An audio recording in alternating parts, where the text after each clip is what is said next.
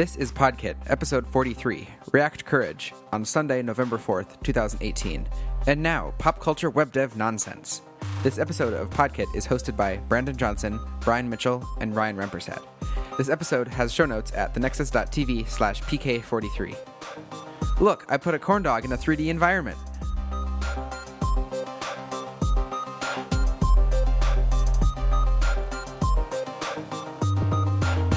Hey guys. Hey. Long time. It's been a moment or two. But not a moment JS. Oh no, that's deprecated. Don't use that library. No, in this house we love and respect date functions. Oh, they're the best. How's it going? It's pretty good. Going pretty well. It's been a while since we recorded. It has been. It's been slightly shorter since we've released an episode, though, through the magic of the internet. If you couldn't tell, Podkit 42 was actually recorded the same day as Podkit 41 back in August. What? And then released like a month later because it took a long time to edit it. Brian, are you some sort of like a mystic time being who can time shift things? I can neither confirm nor deny that. All right. Well, the allegation's been made, so just keep an eye out for that. Well, maybe it hasn't been made because he shifted the time. Oh, no. So last know. time we tried to record an episode and another episode because that WWDC thing, iPhone thing? iPhone thing. That iPhone thing was going along. So we tried to get ahead of it and after it, and we did, but with some gaps. But, since then, new iPhones came out, new iPads came out, new Mac Minis came out, new... What's that other thing? MacBook Airs came iPad out. Pros. Tons of new stuff came out. Nice. You should listen to the iOS 12 review Brandon and I did. The Nexus special on both the iPhone event and the Apple October event. And I did a macOS Mojave review with Ian. I think that's out too. Yeah. There's a lot of Apple things lately, but now we're back for Podkit, and it's going to be JavaScripty and great. Yep. So basically, this is going to turn into React Kit again. So just brace yourself. Yes. I guess kind of the big thing we're going to talk about came out of ReactConf, which was on October 25th and 26th. Mm-hmm. So like a week ago or so, or week and a half time, whatever that is. But basically, the big new thing is React hooks. So what is that, Ryan? Well, React hooks, Brian, is a new API that will not replace, but add to the API surface area of React so that there is an alternative to using classes, but with state in React for components. So like a souped-up functional component that's not quite a class. Exactly. So instead of having to make a something extends component, you can just do function some component. So that'd be kind of fun. But what is the API, do you suppose? Like, if you had to dream of a way to do this thing that actually was made, how would you have made the API for it? Like, I never would have come up with this approach. My first thought too was, and maybe this is kind of a mistake, but my first thought would have been that it would have been like a kind of like a higher order component, right? More or less. I probably wouldn't call it that because it probably wouldn't be doing quite that same thing, but something kind of akin to a function that like you pass an initial state to, and that's available to it as a argument or I guess a prop to the component. Right. But that's just how it works today. I mean, you can build that today. That would just be like a pattern. There's no real new API around it. Yeah, so I think it would have been something between one of the new memo functions, which memoizes your components by changing should component update. But then, as Brandon mentioned, some kind of combination of using a higher order component to control the initial state and maintaining that list of state object keys for you.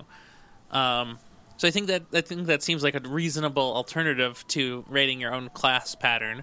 But that's not what the React team did. They did something a little bit different. And in some ways, they could do this. They can use this model because they actually wrote the internals of React, Whereas I have not, and I don't totally understand how Fiber works. I don't understand really any of the internals because I just haven't looked, and there's no good explainer, I guess. Totally. If you do find a good explainer, somebody should link that to us so that we can go and learn how to React-Kit better. That would be such fun follow-up if somebody has that information or can find something like that. That'd be fun. Must exist somewhere. Somebody must have read through the source code and written an explosively long, lengthy post about how it works. Well, it's not on Medium, so I don't think it exists. But hey, if anyone on the React team is listening to this, you know what you can do with Medium? You can embed Code Sandbox. There we go. Okay, well, so let's talk about a little bit more about what these hooks are. Hey, before we get to talking about what hooks are and how they work, can we comment on the name? Yeah. So who's hooked on the name? It's pretty silly. Yeah. So I think, and I don't actually know entirely what they're going for, but when I think about hooks, I think about basically event handlers in a way, right? Right. So you have an application like on a back end. From a back end perspective, you have maybe like user created event, and you can make a hook for that so that you can run arbitrary code, and not just once, but many modules could hook into that created user event and then do whatever you need to do. I'm wondering if they kind of view this as like less of like creating hooks into your component and more about like you're using a hook into the internals of React that you wouldn't otherwise be able to do unless you used the, shall we say, legacy, soon to be legacy, not at all legacy, class interface. Yeah. Is that kind of what they're after? I mean, I feel like that must be what they're after. There's been much discussion. So Dan Abramov, one of the React team members, there's been a lot of discussion even by him about the naming. And I don't think anybody's totally settled on the naming because it just isn't a good name, but there also isn't a great alternative. Right. So I think at this point I would almost prefer React, and I hate to do that kind of thing, but like just make up a word. Yeah. Yeah. Okay, so some time. arbitrary word that is placing hooks. React Courage. Oh no! Oh no! Represents the courage to jettison class components. The courage to try this out with a new beta, it's not production ready API. Even worse. Yeah. So exactly. They do say TLDR. There are no plans to remove classes from React. Yeah, right. Just call back call back. I mean, just should update in React 18. There you go. No callbacks. So so that's important to spell out initially. So like hooks aren't replacing classes in the short term. It's just but in order to use hooks, you must first replace the class. Yeah. Well, in order to use hooks, you just can't use classes. Right. Exactly. Right. So it's not a replacement; it's an alternative. Yeah. And so that's cool. Allegedly, everything that you wrote before should still work. So the core of how hooks work is instead of writing a class component, you just write a function, and then you use a function exported from the React package called useState. And this is the simplest version of this. useState is basically a function that takes in an initial state for one property. So in the old days, you would define your state class property, and then maybe it would be an object full of 3 or 4 properties or something, right? Mm-hmm. So in my example that I have linked down here, that would be username and password. So that could be just like a user password login form. Well, so in this version, in the hook version, you have a single function called useState that takes an initial value that could be blank for the username, and that returns an interesting thing to a lot of people. But when I saw this, I thought it was like, oh, that makes perfect sense. So what it's doing is it's returning a tuple, or in other words, a 2-index array. Mm-hmm. The first value is the literal value that state represents. So the first time it renders, that'll be blank, but then as you bind it to something, it could be your username. And then the second value is a setter for that first value. So that would be the equivalent of set state, but instead it would be like set username or set password. So in some ways, this becomes more verbose because now you have the value literal and a setter function coming out of every single use state function call.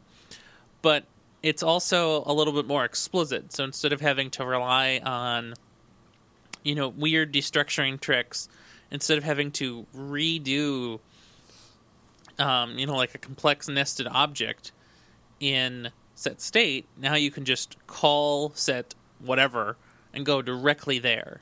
Yeah. So it's kind of it's hard to explain without seeing the code, so I highly suggest you take a look at the hook docs here and enjoy being confused for a few minutes. But I think it helps just to look at the code to get the flavor of what goes on there. Yeah, I remember, so when this came out, I spent an hour at work reading through a lot of these docs, and then on Twitter it just started exploding over the next couple of days of people building all these crazy uses for hooks, and I had never really thought of the potential of hooking in that way, because you can extend it. There's concepts like use effect, which I don't remember off the top of my head what that even is, but there's several websites out there that just list ridiculous amounts of hooks that you can implement in your components. And so these kind of replace libraries, but specifically for React. So there's even less work you have to do if you want to use some sort of helper library, I guess. Yeah. So use effect is the word hook is just so bad. Use effect is basically a combination of did mount and did update. Right, okay. So the first time it runs, it's did mount, and then the subsequent times is it's did update. Basically. So an effect is something that re-renders whenever the state or props change? Right. Or I guess props, because the state it's a functional component, so... Well, I mean... It's a little different. I think it's both. I guess if you have other hooks in that component, it would probably run your use effect again? Yeah. Okay. Probably. Test it to find out. I mean, whatever component did update. Yeah, right? Yeah. Yeah. Whatever that did, hooks will do similarly. Now, so for some reason, a lot of people are concerned about use effect because it's obscure. Like some of the not syntactical, but like the semantics are a little bit weird. So the first time it runs, it's a did mount. Subsequent times it's did update. But then if you need to if you want to like do a cleanup for your component, like on a did unmount, you return a function and it'll run that function for you. If you want it to only run when some properties, whether that be a prop or a state variable change, then you pass in an array as the second argument. I don't know what people are complaining about here. There have been obscure APIs for the last 500 years, I'm pretty sure. So this one thing being slightly odd isn't a reason to like say no forever. It's a reason to find a better way to express it. Absolutely. So then in addition to use state, use effect, you can build your own custom hooks. Oh man, I hate the word hooks. I have not done this part yet, and when I tried, I didn't really know what I was doing because I'm just not used to thinking that way yet, and I don't totally know when I have like disjoint state like this, so I guess I was just confused with that part of the system. Right. There's some other really useful default hooks, though.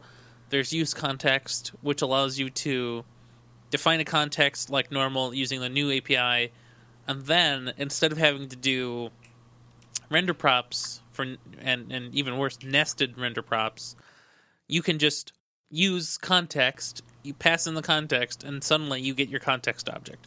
Done. That easy. That's wonderful. It's hard to believe how wonderful it is. And then finally, as a default hook, there's also use reducer. And because I assume Dan works there at Facebook and is like, hey, you know what would be really funny to do?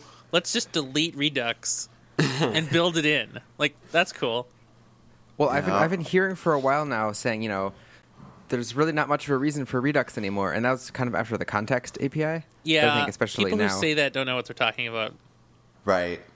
So one of the this is a different show that will totally be recorded one day, but there's this kind of idea where you exchange simplicity for capability, and so for example, hooks are.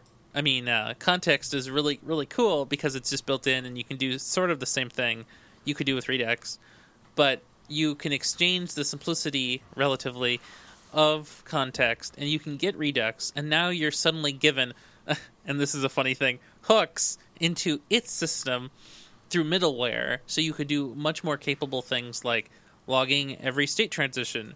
You can persist to local storage instantly and automatically. Those things you can't do with context, at least not today.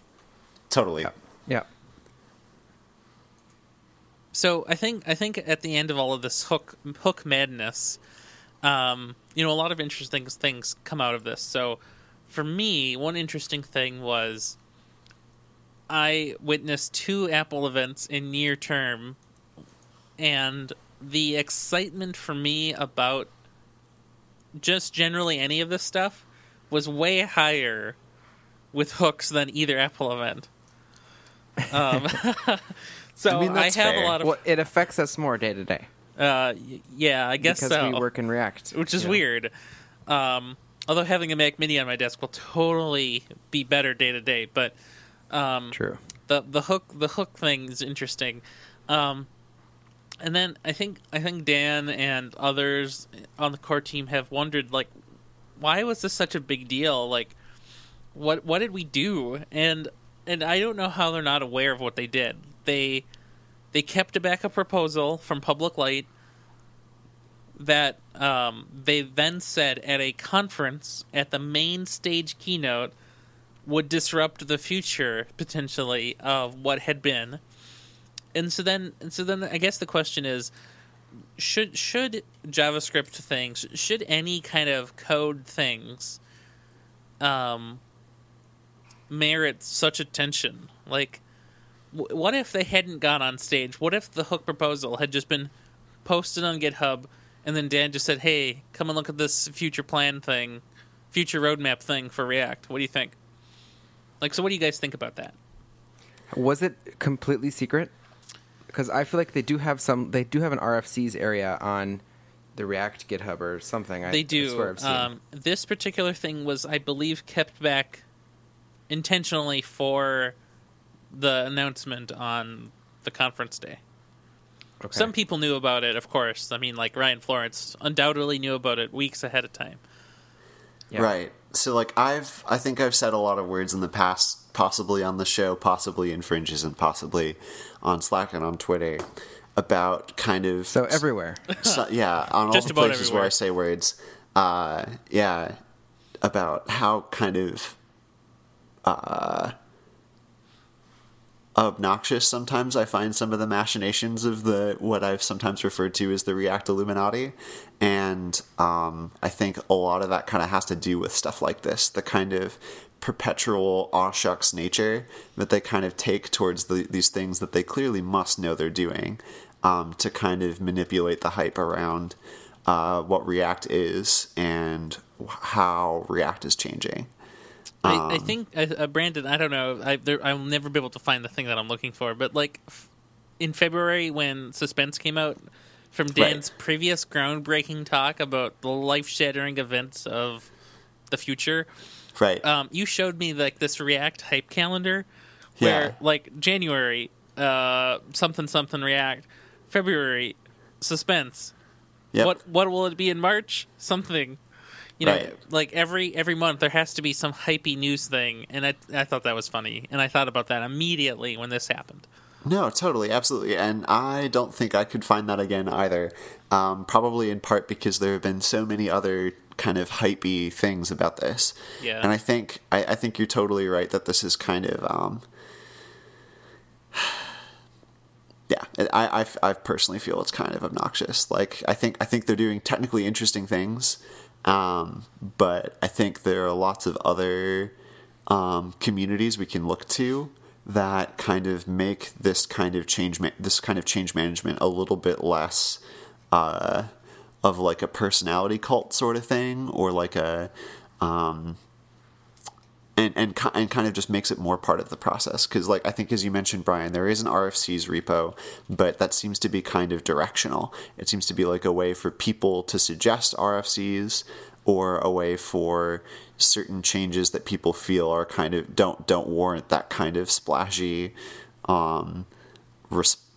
reveal to go through. And then for the things that do require a splashy reveal, those usually show up on the internet after the splashy reveal. But who am I but a backseat observer to most of this stuff? I mean, it seems like the React team is, they're following what Apple and other tech companies have done, where they keep things secret and then drop it and say, here it is. And, it's a little different when it's a product versus a library that, hundreds of thousands of people use every day to do their work. Right. Yeah, and I guess, like, the other component to it, too, is, like, then they have this as kind of, as Ryan kind of mentioned, this kind of aw shucks. This kind of aw shucks nature, like, I don't understand why people are freaking out over this. And it's like, no, you knew exactly what you were doing. Either you knew exactly what you were doing, or you shouldn't really be in charge of something so public facing and impactful to people. I don't know how they didn't expect the reaction. Right. Right, exactly. But who am I but some rando? But it's kind of annoying to have people apply that stuff to something that is so kind of relied upon, and maybe we don't often question or examine just kind of how much kind of unnecessary and kind of like personality cult machinations are occurring.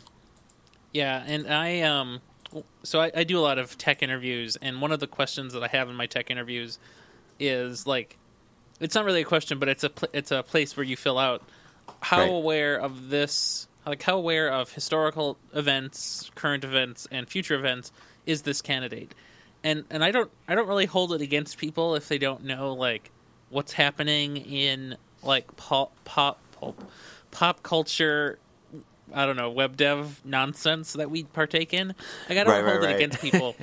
But I always think, like, do normal people working for, like, real, like, doing real work, like, so not me, I guess, like, do normal people who are working in the React industry, like, actually pay attention to any of this stuff? I feel like they might not. Right. Like, a person might just be using React Bootstrap and, React Date Picker and making some Redux actions and thunk, and that's all they do every day, all the day. I guess, like, the other thing I had to say about that was just, like, there's like a pretty big gulf too there in, like, the enthusiasm for React and kind of how much you're willing to put up with, right? Oh, for sure. Like, I've worked with people who work with React but are not kind of plugged into the kind of ego component, or like the kind of connected to the ego component. Yeah, exactly. Yeah. Yeah, exactly, right? And those people sometimes just ask, like, extremely, kind of innocent questions about, like, wait, when did this change, right? Like, there's a situation where we were using old context for a form component, and now new context is a thing, and now new context is just context. That's what it is. And I was explaining that to somebody, and they were like, when did this change? Right, and I think why? that's really interesting. Like, how do regular developers get updates? Not like code updates, but like mentality updates and I don't know, what would you call it? Like, what's the human version of a software update? Awareness? Right. I don't know. Right. But how do yeah, just conversations with people, I guess. I mean, I feel like a lot of coworkers I have, when something new comes out into the React ecosystem, they'll hear about it from me or from someone posting a link in our, like, React channel on Slack or something. Right. And it's through word of mouth and other people kind of For sure, hearing totally. about it. I mean, it's just how we hear about it too. It's just we're hearing about it from the library maintainers themselves. Yeah. Right. And so just one more chain down the line. I feel And I bad guess, for like- being one of those, I don't know, telephone repeater people, Right. but that's been my whole life, so. No, totally. And I was just going to say too, like, that's kind of a thing that I've found as well and tried to intentionally discourage myself from doing at work is like, hey, like, I feel like people should be able to use the technology without having to be kind of an acolyte for the high priests of React, right? I don't think you need to. I feel like. I feel like people should be able to be productive without having to constantly have those updates and constantly have to know everything about the history of React, Right. and even just basic things like being able to determine whether or not this Stack Overflow thing or or even like this library it has information that's up to date or is still useful. Now, these are problems that have existed for a long time, but I think that because React operates on this, like, well, you know about it because you follow Dan Abramov and Ryan Florence and everyone on the React core team. That's how I know what I need to do now, right? Like that's kind of bad, I feel like, right? And I agree with that to most extents, but I also think like there's also like an advancement gulf because Yep. from Ryan Florence and Kent and even Dan, there's like this huge focus on like beginner work, but Right. then as soon as you want to do something somewhat slightly novel with your React code, you Right. don't really get to go to them anymore. And then they come back to talk to you once you start writing basically internals, but on the outside somehow. Right. So I think it's there's like multiple gulfs of attention and awareness between the community and those people and us. It's a really interesting, like, sociological or socio-psychological thing, and I'm kind of. It would be interesting to see if anyone's studying stuff like this. I know of a couple people at the U who were doing things like this about like the studying the sociological and psychological attributes of communities of programmers. But I haven't talked to them in a while, so maybe I should see what they're up to because that would be really interesting. That would be very interesting. I hope somebody gets enough time to study this because it won't last until. Oh wait, nope. Next month something else will change. Right? They should come do a talk at JavaScript Minnesota. Yeah. Yeah. I mean, to be honest, I've kind of been ever so slightly trying to draft a talk about this, but I'm trying to do it in a way that won't get me permanently banned from Reactdom. Every community. Right. I think what did I call it? Like the React Illuminati must be stopped and 10 other JavaScript heresies or something like that. That's amazing. Yeah. Yeah. So we'll see if I can tone it down a little bit and pitch it to somebody. 9. Yeah. Right. From 10 to 9. Yep. Yeah. So I think we'll be talking more about hooks over time as we get to use them. I mean, they're not even in beta yet. They're literally in alpha. Right. And they might not, like, the next version of hooks might actually be called something, like, useful and meaningful, whereas what they are right now is not. So you can click on some of our links to learn more about hooks. There's the docs. Egghead.io has a great free course from Kent, who talks about this for about 10 minutes. Different joke in there somewhere. And then, of course, you can also look at one of my little React Hook playgrounds just to see what it looks like. Yeah, Nice. I'm curious what libraries kind of develop out of these, because there's a bunch of like sandbox trial things here. But what's, once this is released, how is the ecosystem going to change? Right. Because React is good about not breaking backwards compatibility. So if you don't want to use it, you don't have to. But what new libraries or patterns are going to come out? Like, will there be a huge push now to say, okay, we're not using Redux anymore, or never use class components? Is there going to be a shift like that, do you think? Yeah, I think the class component one could happen only if and when hooks become part of a stable version. But until Right. then, no. Yeah. But like the thing with Redux, and again, this is a talk for another time. But Redux is not going away anytime soon. There's a reason for its existence, and hooks and context don't mitigate it. Well, we followed that thread through hook, line, and sinker, right? Oh my gosh. had to work that in. Had to work that in. So now, in lieu of an actual segue, let's talk about some new Apple products we bought. I love Apple products. Hey, I've been known to buy them from time to time. Did you buy a new Apple product, Brandon? I sure did. It was probably right after we recorded the last podcast too. So I got a new 15-inch early 2018, mid 2018, I think it's mid 2018 MacBook Pro. Woohoo! Yeah, Congrats. Is this the one you bought in Seattle on a trip? In Portland, yeah, for sure. Portland, yeah. Which is kind of cool because Portland's cool. So what happened to the old one? Did its keyboard die, or did it what happened to it? That's a good question. So listeners may recall that I got a used MacBook in July. So and it had a nice 2-week lifespan until I realized that there was a graphics card issue that was causing it to kernel panic whenever I launched the iOS simulator. Or anything that really used the GPU whatsoever, even if it was like WebGL demos. And it's pretty... It seems like it's still pretty infrequent. Was that one that had a discrete GPU? It was one that had a discrete GPU and a NVIDIA discrete GPU. So... Yeah. Yep. Gotta watch out for that. So that buddy is en route to the refurbishment center. Were you able to trade it in for some value? Because I know Apple's been doing more of that these days. Yeah, I think I'm going to get basically my purchase price back, so that's good. That's good. Nice. Yeah, and then we'll see what happens there. But it was kind of poor timing because I was in Portland. I had some kind of computing stuff I needed to do at the time, both for work and kind of for the conference. So I just kind of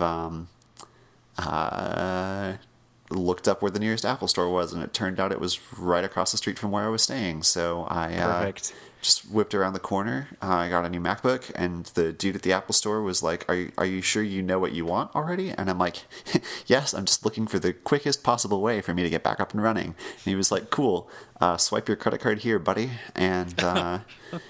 Sure Were you enough, in and out in like 10 minutes? I basically, yeah. I've done that before too, where I'm like, I know exactly what I want. I just go in and go out, and they're like, but I feel like by the time I'm leaving, they're like, what just happened? Because they'd have zero work. They just have to facilitate the transaction, and that's all. Yep. But yeah, it was pretty sweet. Just hopped back to the hotel, unwrapped everything, took a couple pictures of the box so that I knew I had my serial number and whatnot, recycled the box, and then wow. That was quick. Yeah, and nice. Yeah, because I can't bring it back with me, or I could, but why would I? And got up and running. Went to the Mozilla VR meetup. It was pretty sweet. Sketched out some fun little snap lenses that haven't seen the light of day, but it was fun. And got back up and running, sent all the emails I needed to, got all the stuff pushed that I needed to, and was able to get back to the conference. So that was fun. Awesome. Yeah, I got the iPhone XS Max in Space Gray, 256 gigabyte. Costs an arm and a leg, and now I'm running with a Qi charger as well. It's really nice. It's fast. The camera's really great. I tested it out. I was in Colorado, 2 weeks ago-ish, with some family and friends. Nice. So got some nice photos in the mountains. So lots of like light and dark areas in the same photo or in the same frame, and it was handling it better than any other phone that I've used. So yeah, you can hear about that in the iPhone XS review on Second Opinion, and I have a blog post as well about it on my website, brianm.me. So you didn't have a 10, right? No, I had the 7. Okay. Yeah, I have... So I have not purchased any products yet. As soon as next week happens, when the Mac Mini comes out and the new iPads come out, like in a store, for example, there might be some purchasing that goes on there. But I also feel like we just need to see like all of those products are good, Like, I'm sure the iPad's great, but we need to know, like, the real performance of those Mac Minis. Like, I'm sure it's fine, but I just got to know. Right, for sure. I will say the Geekbench scores that I've seen look pretty good. Yeah. There's still, high 4,000s for single core and, like... Performance-wise, that's fine, but I mean, like, can it drive 3 monitors and not explode? Can it, like, actually run for more than a day before its internal keyboard gets dusty? Mm-hmm. Right. Do you need to put it in a freezer in order for it to meet max capability? Yeah, exactly. So, and yes, by the way, Mac Minis totally have an internal keyboard, totally. So I guess I'm totally gonna get one probably. Nice. Woot woot. And I've not bought a Mac, unfortunately. I would have loved to have had an iMac pending right now, but not yet. Someday. Yeah, I have to decide what I want to do between iMac, a MacBook, like 12-inch, and or a MacBook Pro. Like, just get one from each part of the lineup, and then you'll be covered. Right? Oh, it's like $10,000. Yes, it is $10,000, but you'll be covered. It's a little more than I'd like to spend. And that's even better, because that way your upgrade cycle will be just as long as Apple's upgrade cycle. There you go. But I feel like it'd be kind of nice to stagger it a little bit, so I can right. like keep one over the other. But at this point, I'm running on a over 6-year-old MacBook Pro, and it's just in desperate need of upgrading. Oh well, I'll keep tweeting about it. The same conversation over and over as I'm thinking about it. I as well. Well, hey, I have kind of a weird pivot. I got a VR headset recently. Nice. Yeah, the Oculus Go. I got it because actually as part of the Oculus keynote, there were some kind of intriguing things about a new headset that they were releasing called the Oculus Quest, which isn't out yet. It'll be out like next year sometime. But I was kind of looking into stuff and thinking about like where my 3D authoring and like 3D development skills were at, and trying to think of a good way to help me level those up. And I was like, hey, look, there's a relatively inexpensive-ish headset that I can use to kind of figure out what those interactions are like, figure out what the kind of level of effort it is to build something like that and to put something in that environment. And so I got the thing. The interesting thing about the Oculus Go headset, though, is that like most of the experiences for it are basically, so I guess backing up a little bit, the Oculus Go is basically a headset that has the internals of an Android phone, but no actual phone component. Like you might have heard about or seen the Galaxy, Gear VR, Samsung Gear VR headset, where you actually put a physical Android phone, a Samsung phone, into the headset, and then you put on the headset, and then your phone is like powering the VR experience. This is kind of like that, except the phone is actually built into the headset, so there's no like compartment or anything like that. Yeah, and the optics are fine, like they're acceptable. It's actually moderately comfortable to wear, but the interesting thing is like a lot of the experiences for it, a lot of the games and videos and stuff are actually basically Android apps or are written as Android apps, but are authored particularly to be 3D content. So it's kind of a intriguing and weird place, because like a lot of the stuff for VR that I've seen so far is like, kind of built for the Rift or built for the Vive. Yep. And as a result, it's not really like a mobile app kind of experience or a mobile app kind of paradigm, but you do kind of get the distinct sense that what you're running is Android when you're using that device, which is kind of interesting. Yeah. What's the performance like on it? Like, how does it compare to? So I've used the Vive. That's the only one. Yeah. So I've also used the Vive. I haven't used a Rift, but it's definitely. I would say it's probably a little bit lower resolution than a Rift, but not super noticeably so. And I guess I was using like an original Vive and not like the Vive Pro or anything, or any of the newfangled Vive stuff that's come out. Yeah. But it's definitely lower resolution. I haven't had any like frame rate issues or anything like that, so that's kind of speaks to it a little bit. But it's definitely a little fuzzier. But all of the same kind of head tracking stuff is pretty much on par with what I've seen, as far as the 3 degrees of freedom stuff goes. So you can turn your head left or right, up or down, and back and forth, but you can't actually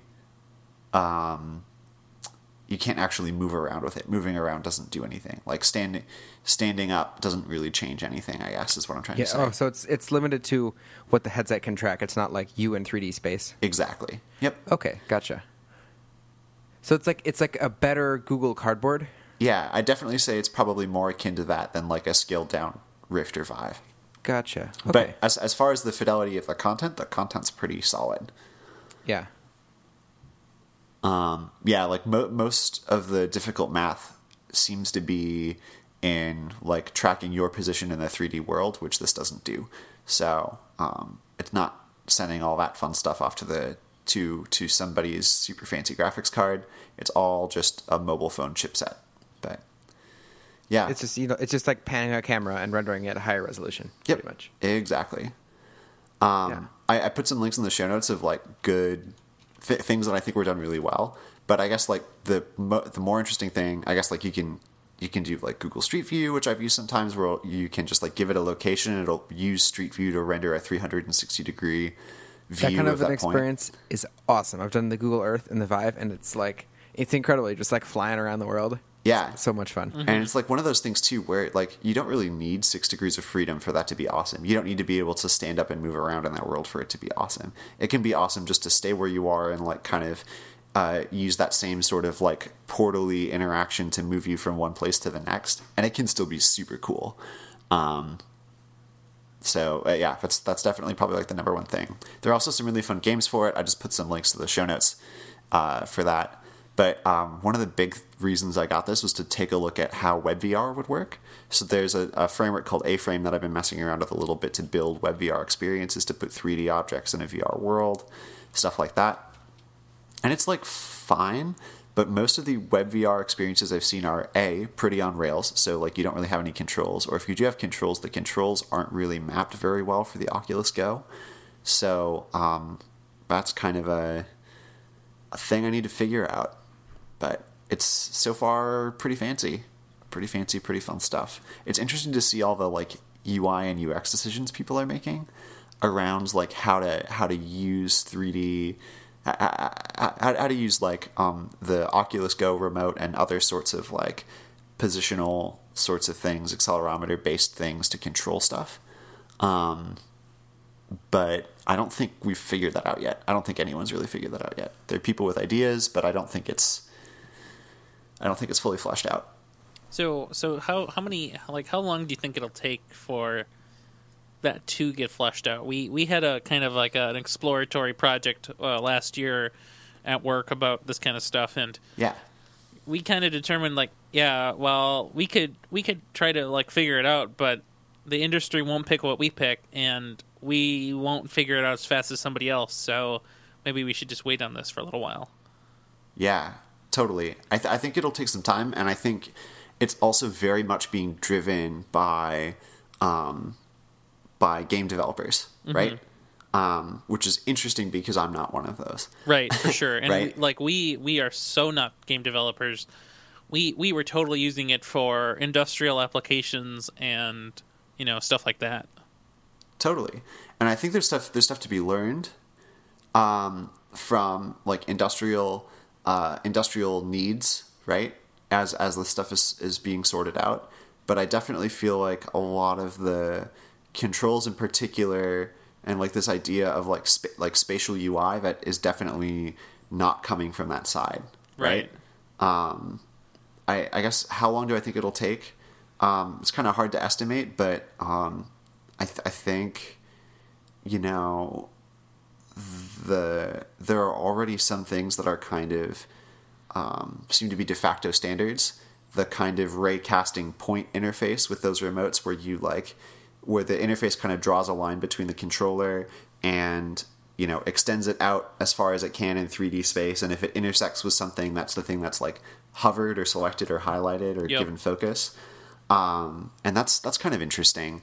I think that part will stick around, but as far as like how you move things, stuff like that, I think there's some ideas and there's some interesting things, but I don't know if like that kind of complex multi-tiered interaction is really settled on, and I don't think it will be for probably multiple years in the future. I don't think that advancement has really come very far, even since the like Rift dev kit.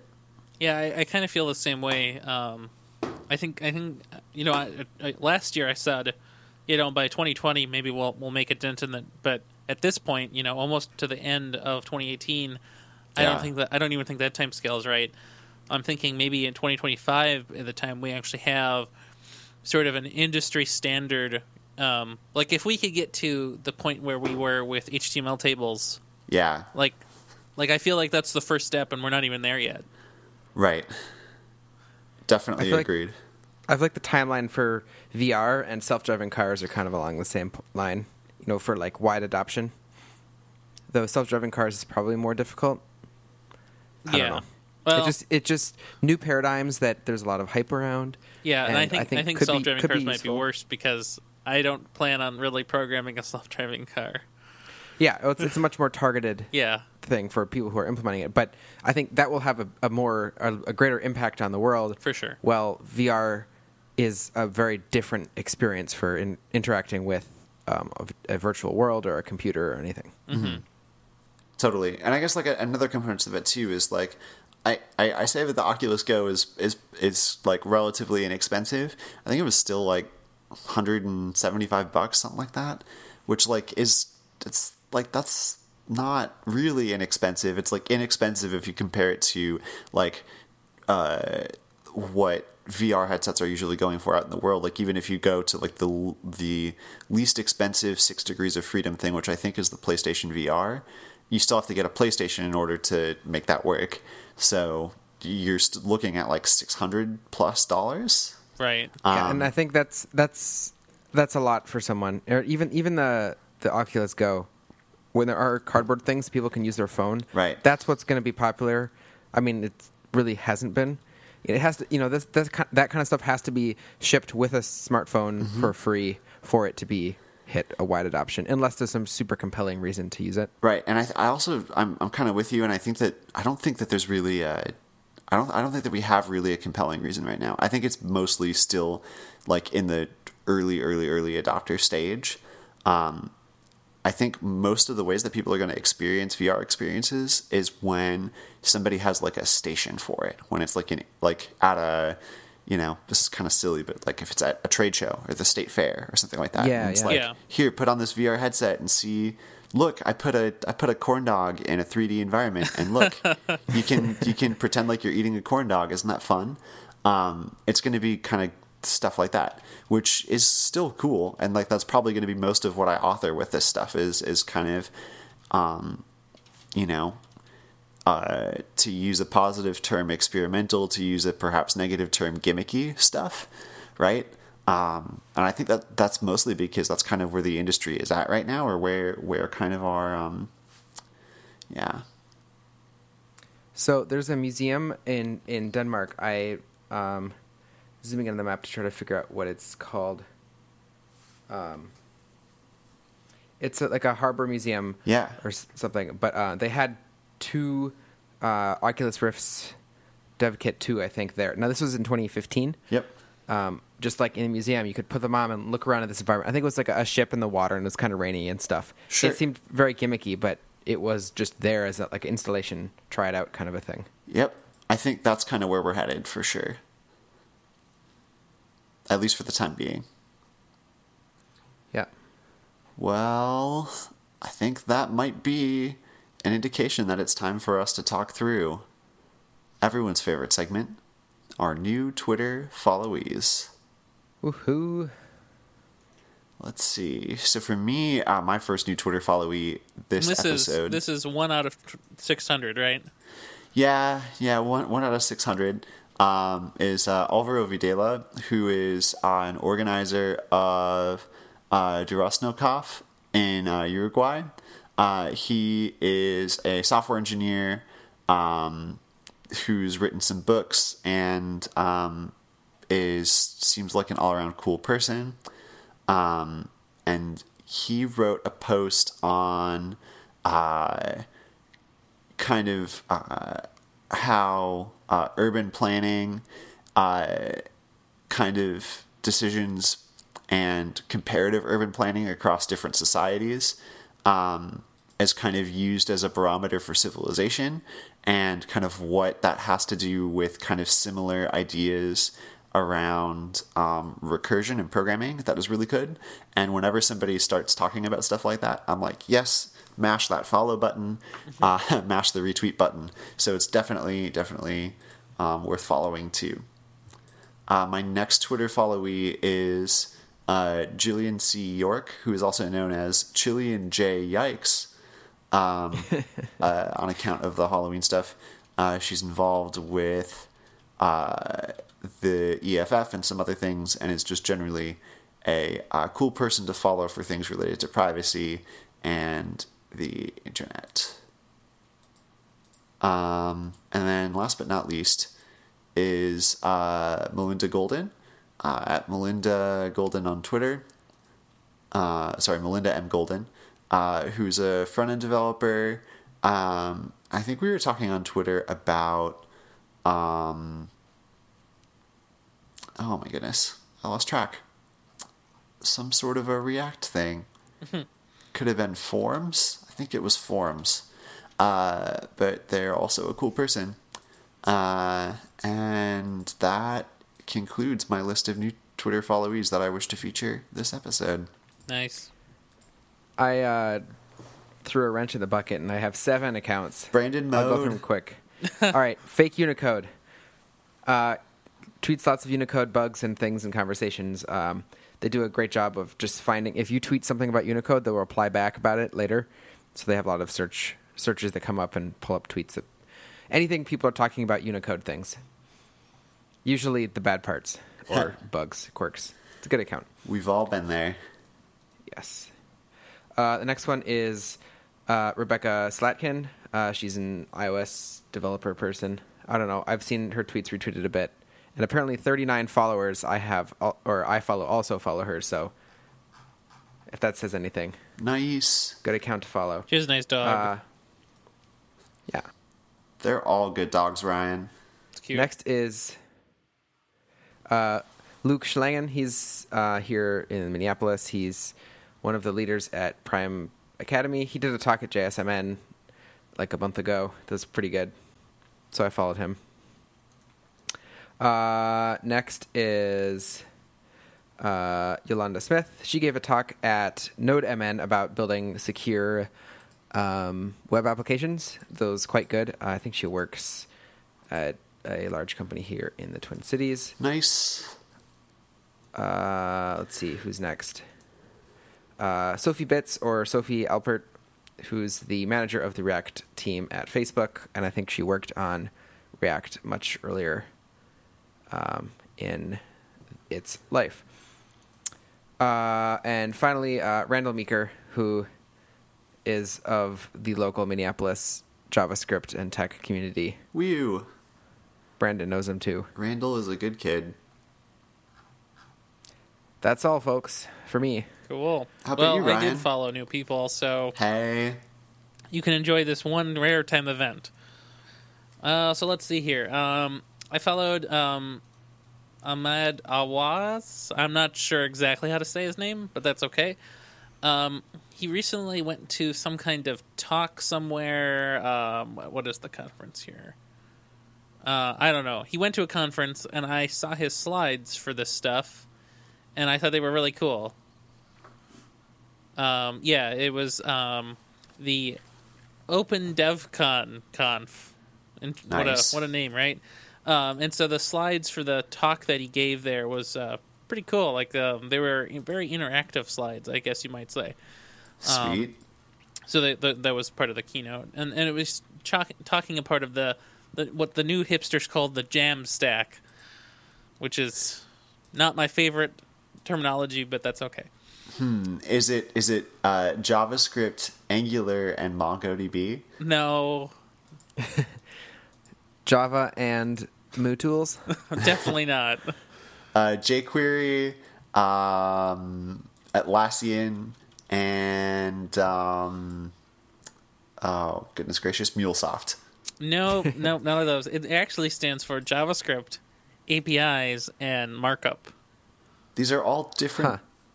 What? That's not a stack. That's why I don't like it. Goodness gracious. But either way, it's still cool. And so the talk goes into more depth about some of that stuff that we don't know about. Right. But just think Gatsby if you're curious. So then a few weeks ago, Jira is a product from Atlassian. Part of the Jamstack? No, it is not Jamstack. I think it's pretty close to the opposite. Oh my goodness, that was the thing. That was the joke I should have made. Jira, Atlassian, and what's an Atlassian product that starts with M? There's got to be one. I'm sure there is one, but I don't know. All right, back Migrating to it. from GitHub. And so Jira had their big redesign recently, and so I commented on the redesign, and Jake Barretton tweeted at me, and so I followed him back, and I thought that was pretty cool. So, yeah. And then finally here we have a person named Kevin Hoffman, who I might have talked about before, I don't know. But this person does a lot of cool stuff with Go, Rust, Elixir, and WebAssembly. And I probably followed them because they were talking about Rust at some point. Nice. Even though they have that awful Gopher. Yeah. Every once in a while I hear people talking about GopherCon, and I'm like, when will GopherCon be in Minnesota? That's that the would make true sense, right? origin of Gopher. Right? You know? Like, you can't just... Yeah. Well, cool. Yeah. Well, this was fun. Yeah.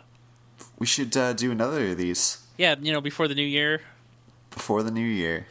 Maybe even two. Maybe even we'll see two. if we can even do We'll that. see what we can do.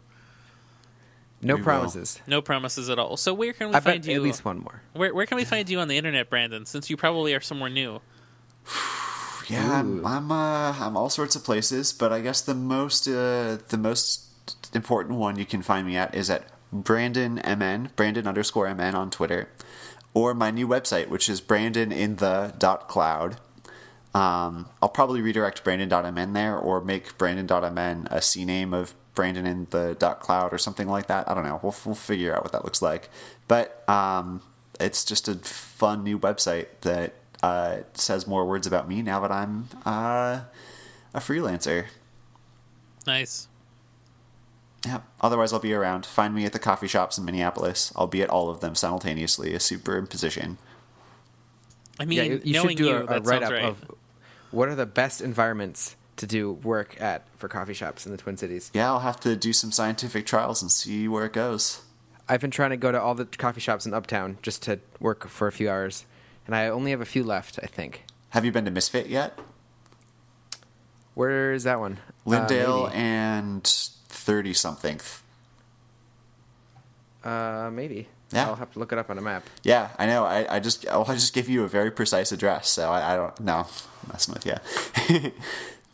I have no idea where it is, but it's on Lindale and some street on the 30th block. But we should meet up there sometime. Misfit's cool. They're good There's folks. one on 24th and Lindale. Oh, yeah. I guess it's less that's what you're uptowny than I thought. That's the I one. have not though. been to that one. There's also a Misfit Coffee, like downtown or near the river. Oh yeah. So that's the At food Guthrie truck Theater. Oh, okay. or coffee truck. Yeah. Yeah. It tells me Guthrie Theater. That's not Misfit Coffee. Yep. They usually park right outside of the Guthrie. That's how I found them. Nice. They're good kids. Nice. Well, you can find me on Twitter at BrianMitchL or on my website, brianm.me, or around in Uptown. Doing cool stuff. What about you, Ryan? Well, you can find me just about everywhere, but especially on the Twitter at Ranwire, and of course on my website, ryanrampersad.com. Well, you can find the show notes for this episode at thenexus.tv/PK43. We also have a subreddit, which is reddit.com/r/thenexustv, where you can comment and discuss this episode and all of the other episodes on The Nexus. And finally, we have a Patreon, which is patreon.com/thenexustv, if you're feeling like giving us some support for all the podcasts that we do. Yeah, should totally do that. It's good for you. Definitely. Patreon a day keeps the podcasts online. There you go. That's what I always say. I think that's true. Copyright 2018, Brandon Johnson. In the cloud. In the cloud. Well, with that... Okay, well, this is great. Well, have a good one. Until next time. Have a good one. Have a good one.